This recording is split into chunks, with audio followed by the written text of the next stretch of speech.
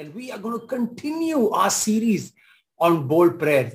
You thought I'll say we're going to end our series on bold prayer. I'll tell you why we're not going to end. Okay, you're saying like, oh no, he's not going to end. Of course I'm going to end, but I'll tell you what's more. Okay, but first let's pray. Father, we just want to thank you so much for this beautiful morning you gave us, Lord. Truly, you are the light of the world. Our life was full of darkness. We were in the pit of darkness, in the pit of sin. But you came, Lord. You caused your light to shine and penetrate into our dark lives. And you have brought such joy, such hope, such forgiveness, such grace into our lives. We are so grateful to you, Lord, for causing your light to shine on us. We bless you, Lord Jesus. We pray as we look at your word which is powerful, your word which is sharper than any double-edged sword, your word that is living, your word that is active. Let your word come and penetrate into our hearts, Lord. Just like your light did, let your word come and penetrate and speak to us this morning, we pray. Thank you, Jesus. Amen. Amen. So we are doing a series called Bold Prayers. I hope you've really enjoyed the 9 sessions we've done. We're looking at stories from the Bible, different from men and women. And I know I've just done one woman so far. And today I'm going to do another woman. So you'll be happy, right? Men and women of the Bible, and how they made bold prayers. Prayers that may be shocking to our ears, that may surprise us. Some of the prayers were like ridiculous prayers. And yet what we see is God's response. We see God's amazing response to man's prayer. And how God, there are so many stories. I've just picked 10 outstanding stories, not to belittle any other story, but these are amazing stories. And we look at how God responds. That is so important. You can make bold prayer, but you remember the first day when I opened this sermon, this series, I showed you that coin. It goes into the phone booth. And if it works, then you put more coins. That's how it is. You see, these stories are a proof of God answering prayers. We've looked at 6 stories from the Old Testament. It's all recorded. If you wish to hear any of it, simply log on to Spotify, search for Masiha Church, and all our sermons are loaded there.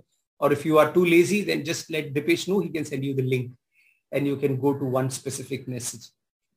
We've looked at 6 stories from the Old Testament, and we have looked at 3 stories so far from the New Testament. We are looking at prayer requests made to Jesus, none other than God himself. We're looking at the Son of God and these prayers that were made to Jesus and how he answered. So without further ado, let's dive into the 4th story, which appears in 2 books. It is in the book of Mark chapter 7, but I'd like you to turn to Matthew 15. I'm going to read the first verse of Mark and the last verse of Mark, which is again brilliant. And it gives us a little special insight into the story. But the story in detail is mentioned in Matthew 15.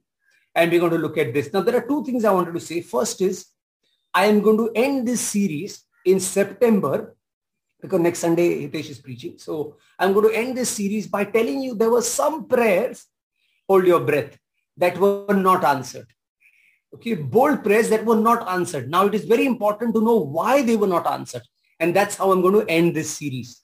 But today's story is again a mind-blowing story of how Jesus answered someone's bold prayer. And because it is a bit controversial, this story, and there is a lot written about this story, even by critics, I might spill over onto 2 Sundays. So please allow me to do that. I know I promised I'll do 1 Sunday for all, and I've stuck to that for 9. But I feel today's story, even some of you while reading your Bible may have some doubts. Why did Jesus say this? Why did this happen in this story? And so I want to make sure that I clarify it. And then we will look at the brilliant example of prayer that is so evident in this story. All right. Okay. So moving on very quickly then to the book of Matthew chapter 15 and book of Mark chapter 7. Both include this story.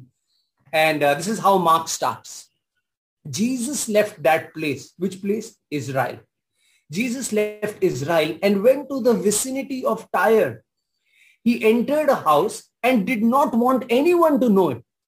Yet he could not keep his presence a secret. So that gives you a lot in this story. Okay. So what has happened is Jesus has had some severe confrontation with the religious leaders of Israel.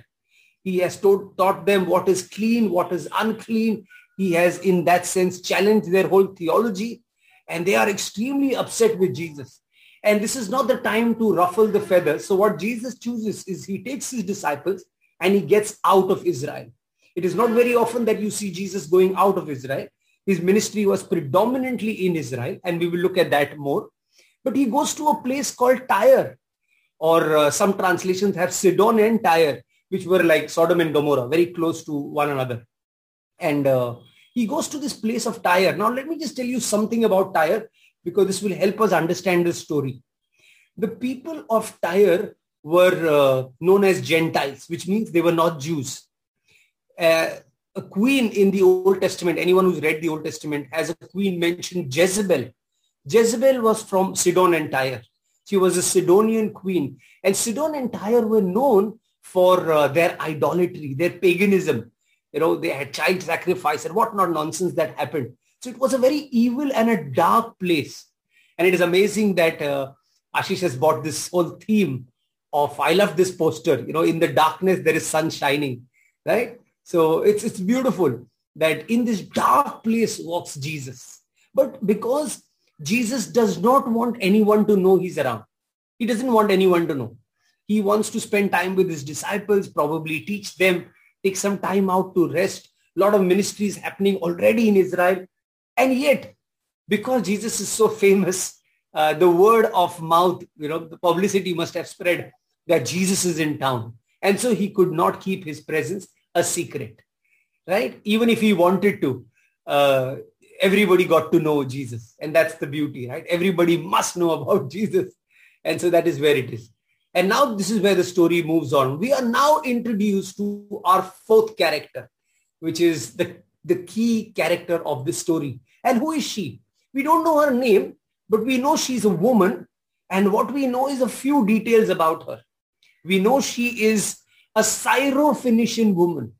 Now, Alexander the Great, right? He came 300 years before Jesus, virtually conquered the whole world. And he named places after his relatives. And one such was a place called Phoenicia. I'm sure you must have heard of Phoenix. And so Phoenicia was a place from where this woman came from. They were all Greeks. Obviously, Alexander was a Greek king. They were all Greeks. But right now, Phoenicia was being ruled by another superpower called Syria. Syria ruled over Phoenicia. And that's why the Bible calls her a Syro-Phoenician woman. Very simply put in biblical terms, she's a Gentile. A Gentile is someone who is not of a Jewish origin. Okay, so for the Jews, it was just simple. The Jews and the Gentiles. That's how they divided the world, right? That's how they saw it. Everyone who was not a Jew was a Gentile. So we are told she's a Gentile woman. She's from the region of Syro-Phoenicia. And here she is. She gets to know about Jesus. Now, why does that interest you? Well, we are told something else. We don't know whether she has a husband, whether her husband is dead. We don't know all of that. But what we know is she has a daughter, a sweet little girl, definitely under the age of 10 at this stage of the point of the story. And this whole daughter and mother story is beautiful. She loves her daughter loves her. That's the only girl she has. And there is great bonding between mother and daughter.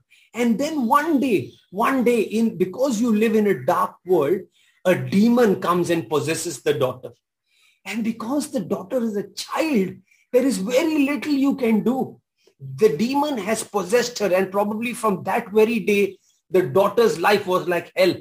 We see demon manifestations in the Bible, and different places we see how, there were convulsions happening. The demons would let the person was cutting himself because the demon was doing it. So many torture and oppression that we see through the demons. Now just imagine a mother who's living through all of that. She's living through all of this. I mean, even when Jeevan was small and he would get slight pain, we would get so worked up, Jackie and I. What do we do? Should we take him to the doctor? We were praying, we were sitting beside him. You can imagine, I'm sure that is true of every parent. If our child even gets a prick, It hurts us more than, probably a slash or a cut. That's how a parent's heart is. And you can imagine this woman. She's husbandless. Probably her husband has died, left her, gone away, out of wedlock child. We don't know what the case is, but we know that this mother had no one to turn to. No one to turn to. Probably she must have tried, different sorcerers and whatnot that existed in Sidon and Tyre. And nobody could get this demon out of this child. This demon continued to possess the child and oppress the child and torture the child. And all the mother could do was cry and weep. While she was weeping, she began to hear a name of an Israelite, a name of a Messiah, a Savior, whose name was Jesus. But she could not go to Israel. She cannot go to Israel because, the Israelites have no standing for the Sidonians and the Syrophoenicians. You must understand there was a war that happened 200 years before Jesus was born. And it was fought by the Jews, the Maccabees. If any one of you has read the Apocryphas, which is a certain part of the Catholic Bible, which is not included in the original Bible, some other day we can talk on that. And there is a book called 1 Maccabees and 2 Maccabees. And it talks about the Maccabean revolt against the oppression of an empire. Now, sadly, the Sidonians and the Tyres were on the opposite side. They fought with the Jews. And the Jews had strong memory. So they had revenge in their mind. They said, we must hate these people. These people are not allowed in Israel. And that's where the woman's, shortcoming is. I mean, she can't do anything. She just can't enter Israel. She can't approach Jesus because there he is in Israel and here she is. And as she watches her daughter being tortured and oppressed, there's little she can do. Till one day, she gets to know. The news spreads that Jesus is in town. Yes, he has come to Sidon. He's come to Tyre. He's here. She couldn't have believed her ears. This is my one golden opportunity. She believes in Jesus. How do I know that? Let's look at how the story progresses.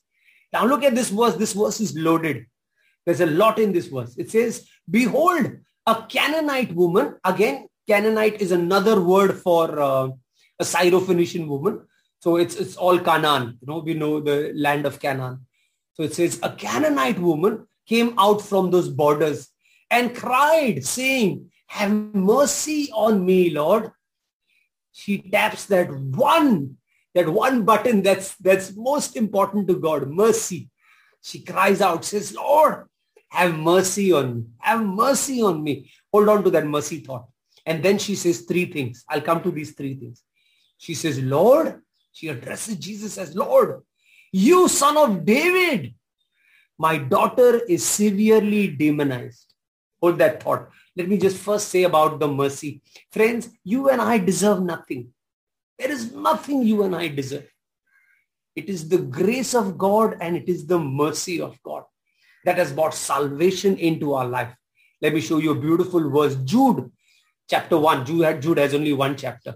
Verse 21 says, keep yourselves in God's love as you wait for the mercy of our Lord Jesus Christ to bring you to eternal life. Hallelujah. It is the mercy of Jesus that has given us the gift of eternal life. Amen. We don't deserve it. We don't deserve. We were not qualified. Right? It is the mercy that gives us eternal life. That is what she cries out. She says, Jesus, give me your mercy. But look at this. There are 3 insights into that one verse. This woman had 3 revelations. The first, she addresses Jesus as Lord. Mind you, she's not seen Jesus do a single miracle. She's not heard any teaching of Jesus. All she has is information that has come probably through some people. But that is enough for her to raise her level of faith. She addresses Jesus for who Jesus is. She doesn't say, Jesus, you're a prophet. She doesn't say, Jesus, you're a rabbi. She's bang on. She says, Jesus, you are Lord. Hallelujah. Lord of lords and King of kings.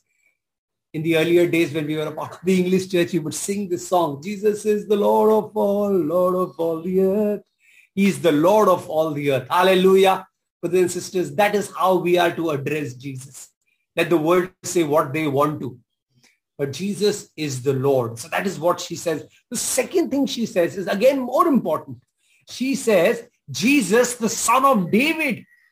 Why the son of David? Because the son of David was a caption. It was like a title given to the coming Messiah. Hallelujah. Hallelujah. That is how the New Testament opens. Many know how the Old Testament opens. In the beginning, God created the heavens and the earth. But do you know how the New Testament opens? The New Testament opens by saying this is the story of Jesus, the son of David, the son of Abraham. He is the Messiah. And so when she is saying Jesus, son of David, quite a few people address that. Remember Bartimaeus? He also addressed Jesus as the son of David. They acknowledge Jesus as the Messiah. Amen. And the third thing, there is insight she has. She has insight into what's happened to her daughter. Look at what she says. My daughter is severely demonized. She is possessed. She knows it is not just some sickness. It is not just some kind of, oh, she's not well, or like medical science would give different terminologies. She's very discerning as a woman. She's recognized this is demonic. My daughter is being oppressed by a demon.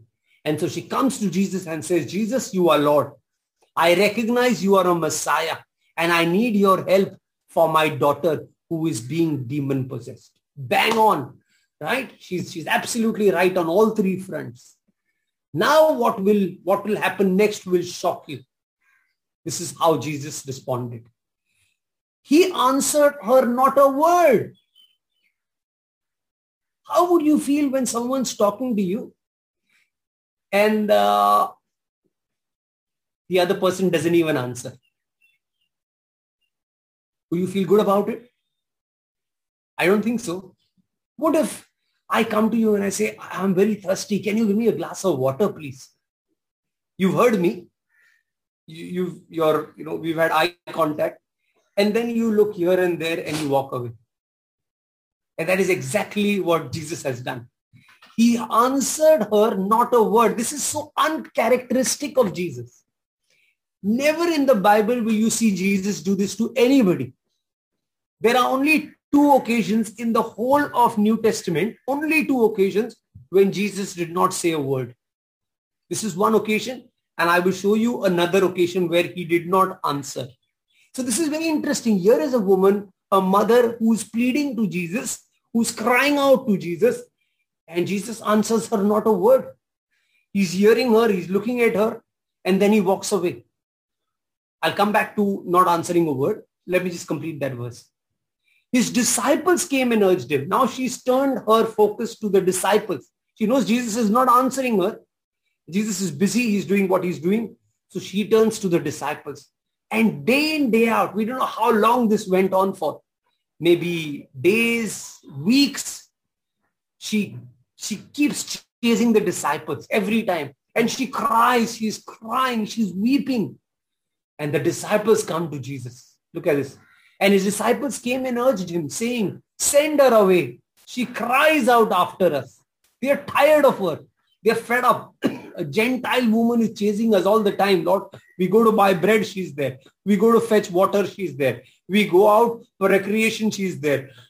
She's just haunting us. Please send her away. Please send her away. You just tell her to go away, Lord. So we can't drive out demons, only you can, right? And so you please send her away.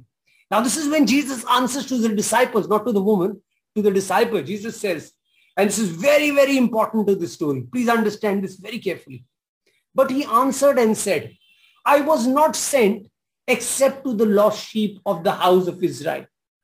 That simply put is, he's saying, I was sent specifically to the lost sheep of the house of Israel. I will come to that. That is an extremely important line as a connect to the story. Why did Jesus not answer a word? Like I mentioned to you, this is the only time when someone made a bold prayer, a request to Jesus, and Jesus is not answered. We must stay with the story. But let me just slip another occasion where Jesus did not answer a word. And that was equally shocking. And that shocked Pilate, the governor, right? So Matthew 27 verse 13, 14 says, then Pilate said to Jesus, now Jesus is going through a trial. He's been beaten, he's been bruised. He's standing there. People are accusing him. And Pilate says, do you not hear how many things they testify against you? Do you want to say anything in reply? Verse 14 tells us, but Jesus answered him not one word. So that the governor marveled greatly. Even Pilate was shocked. How can someone in the face of such opposition and accusation be so silent, be so quiet? How is it possible? Pilate was shocked. In fact, Peter would go on to tell us in 1 Peter chapter 2 verse 23. He says, when they hurled their insults at him, he did not retaliate. When he suffered, he made no threats. Instead, he trusted himself to him who judges justly. Hallelujah. Jesus entrusted himself to God while on earth. He said, Lord, I commit myself to you, my Father. Hallelujah. He did not give a word. Sometimes it is best not to answer. Silence is golden at times. You know, when people are accusing you, people are against you, people are speaking against you, don't go out always. You don't have to always go out and justify. In fact, you can entrust yourself to God who judges everyone justly. Hallelujah. Amen. That's a great lesson there. Here you feel, okay, it's appropriate. It is amazing. Jesus is a great example of not answering, right? But in that story, coming back to the story, that doesn't seem very appropriate, does it? Here is a woman who's pleading, who's crying out to you, and you are turning a deaf ear. That doesn't sound like Jesus. Right? I hope you understand the tension of the story. I want you to understand, because this tension is going to get more tension. There's going to be increase of tension. Okay, moving on. Now she's had enough of the disciples. She's enough of, trying to get through the disciples. Finally, one day she comes to Jesus. She falls at his feet. KJV says she worships him. But most translations would say she falls at his feet. Then came she and worshipped him, saying those three words, Lord, help me. Lord, help me. Now she's desperate. She's reached a point of desperation. Every time she goes home, she sees her daughter in pain, suffering, and probably the demon is harassing her. And she finally decides enough is enough. She comes to Jesus, falls at his feet, and she's yet pleading. She's pleading with all her might. She says, Lord, help me, Lord, help me. Now what's going to come next is going to blow your mind. Oh, are you ready for the next slide? Okay. Fasten your seatbelts. This is what Jesus said to her. Jesus answered, it isn't right to take the children's bread and throw it to their dogs. Wow. That's what Jesus said. That's what Jesus said. This is why I told you it is one of the most shocking statements that Jesus made. Okay. A lot of people talk about this statement. Said, how could Jesus say this? My goodness, imagine I'm at the airport and I've got a pen in my pocket. Okay. And someone comes running to me and says, sir, I need to fill a form if I'm going to take a flight. Can I please borrow your pen? I'll give it to you right away. I've got the form here. I just need your pen. And if I turn to them and say, listen, you know what? This pen belongs to me and I don't give it to dogs. That doesn't sound very Christian, does it? That doesn't sound very Christian, right? Yeah. I mean, how can you say something like this?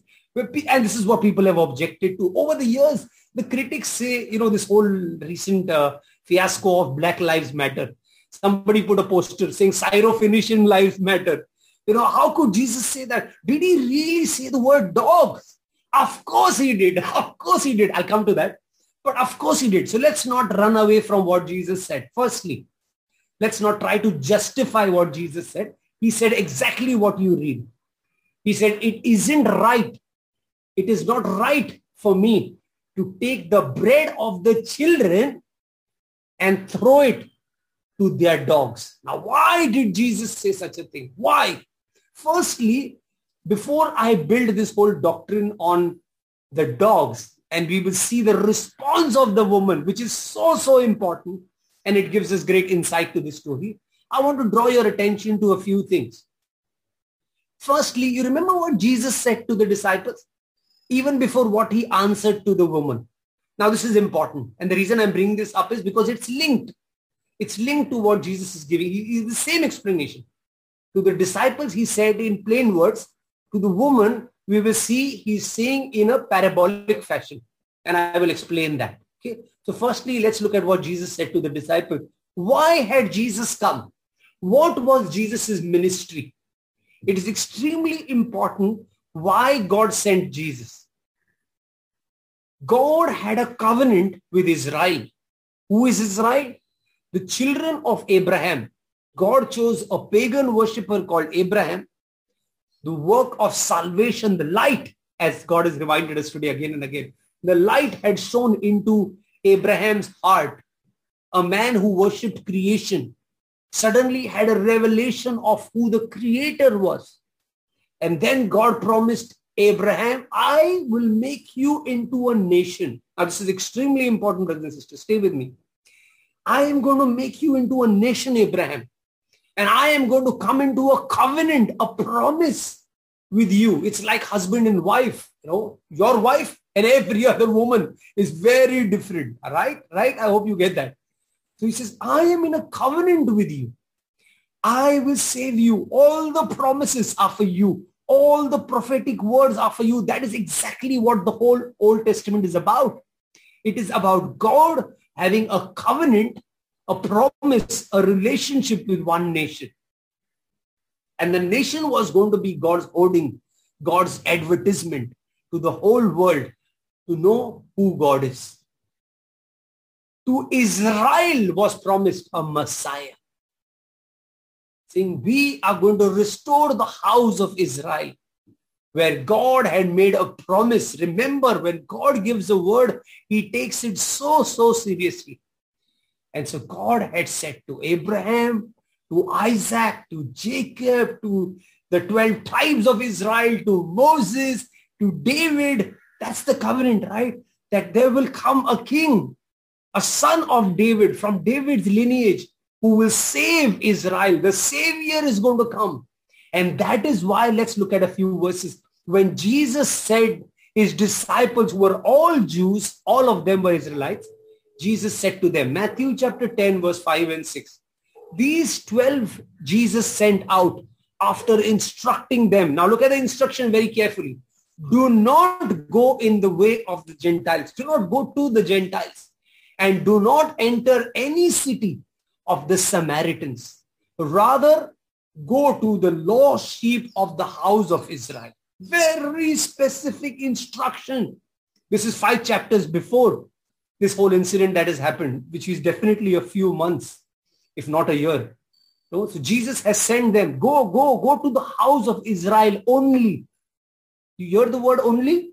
Only. Okay. Don't go into Samaritan villages. Don't go to the Gentiles. That is exactly what he said in this story. He answers and says to the disciples, they say, why don't you cater to that woman? And he says, listen, I have priority. And my priority is to do the will of the one who sent me, to set him right, to set God right with the Israelites. That's my top priority. I was sent only to the lost sheep of the house of Israel. At that point, it is extremely important that this is where it is. I am catering to Israel right now. It is Israel who has turned away from God. Others don't even know God. So before we bring others, like Jesus would say in John, right?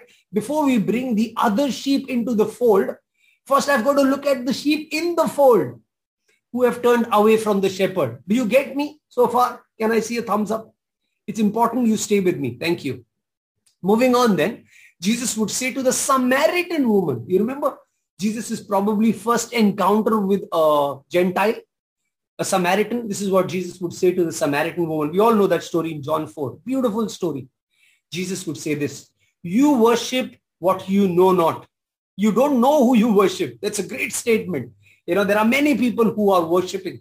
Now we are going to get into festive season. People are worshiping. They're not sure who they are worshiping. But this is what he says. We know what we worship. We know. We understand worship. It's not just a song and dance. We know who we worship. And he says this statement. He says, salvation is of the Jews. You must understand. Jesus is not trying to be a diplomat here. He's saying, listen, you know what? It's for everyone. No. How is salvation going to come? It's going to come through the Jews. Let's not, mince any meat there. Jesus was a Jew. He was born as a Jew, circumcised on the 8th day, and dedicated to the temple and all of that. He was properly raised in the ways of the Jews. So he clearly makes a statement. He says, listen, the Jews are going to bring the hope to the Gentile world, but it's going to come through the Jews. Moving on, even we look at Acts chapter 1, verse 8. Jesus says, you will receive power. This is after his resurrection. He says, now listen. Now I'm going to open the door and I'm going to tell you the pattern. You will receive power when the Holy Spirit comes on you, and you will be my witnesses in Jerusalem, in all Judea and Samaria, and to the ends of the earth. So Jesus is setting a template. This is how it's going to be. It's going to start with the Jews, Jerusalem. Then goes to Judea, which is the wider region. Then to Samaria, which is half Jews. They were like, what about Jewish blood kind of thing, And then to the ends of the world. Hallelujah. And that is exactly what Paul would say. So it's not just Jesus. Look at Paul in Romans chapter 1, verse 16. Again, a very famous verse quoted by many. I am not ashamed of the gospel, because it is the power of God for the salvation of everyone who believes. But then he adds something. First for the Jew, then for the Gentile. We had such debate in our Bible course here, our Bible college on this factor. Why first for the Jew? But that is the order God has set. Mind you, that is the order God has set. He says, salvation is going to come first for the Jew and then for the Gentile. So what Jesus is saying is something that is factual. It is not something that needs to be taken in an emotional manner. It is something that is fact. God opened the doors to the Jews. He made a covenant with the Jews. He is now restoring the Jews, and with the Jews will also come the Gentiles. Hallelujah. There are no two ways about it, and God is not apologetic about it. That's his pattern, and you and I better embrace it. That is how God is going to go about it. First for the Jew and then for the Gentile. Now it's all open. Hallelujah. But this is when we're talking about the first century order. How Jesus came, why he came, who was he sent to, and how the message would spread. So then you're wondering, wait, which means then that this woman has no hope, right? Absolutely no hope. And what about the big question? Even if you are not there for her, why call her dog? Okay, let me just say one thing. I know I've ran out of time. I'm just going to take 2 minutes before I quickly introduce this theme, and I'm going to then continue this on the 2nd of September. What comes to your mind when I say dog? Close your eyes. I will show you what comes to your mind. Close your eyes. Everybody close your eyes. And the moment I say dog, it has to be one of these two pictures. Look at this. It either has to be a ferocious dog. Some of you thought of like that, Alsatians and Doberman. There's a Doberman on the screen. Those are a ferocious dog. Or some of you very quickly thought of a cute little puppy. Didn't you? Right? Yeah, it has to be one of these two images when you think of a dog. Either it's like someone who's baring her teeth, salivating, and or you think of a cute little puppy you can, carry and have fun with. Okay. So now we're going to look at what Jesus implied. Now you must understand, in the first century, again, there were two kinds of dogs. The word Jesus uses, I'll come to that, is kunaria. The word in Greek is kunaria. What is kunaria? I'll tell you later. Okay. But very quickly, there were two kinds of dogs. One were the scavengers. These were dangerous. These were wild dogs who lived outside the city gates, and they would devour anything. They would even devour a corpse, a dead body, tear it off, eat it.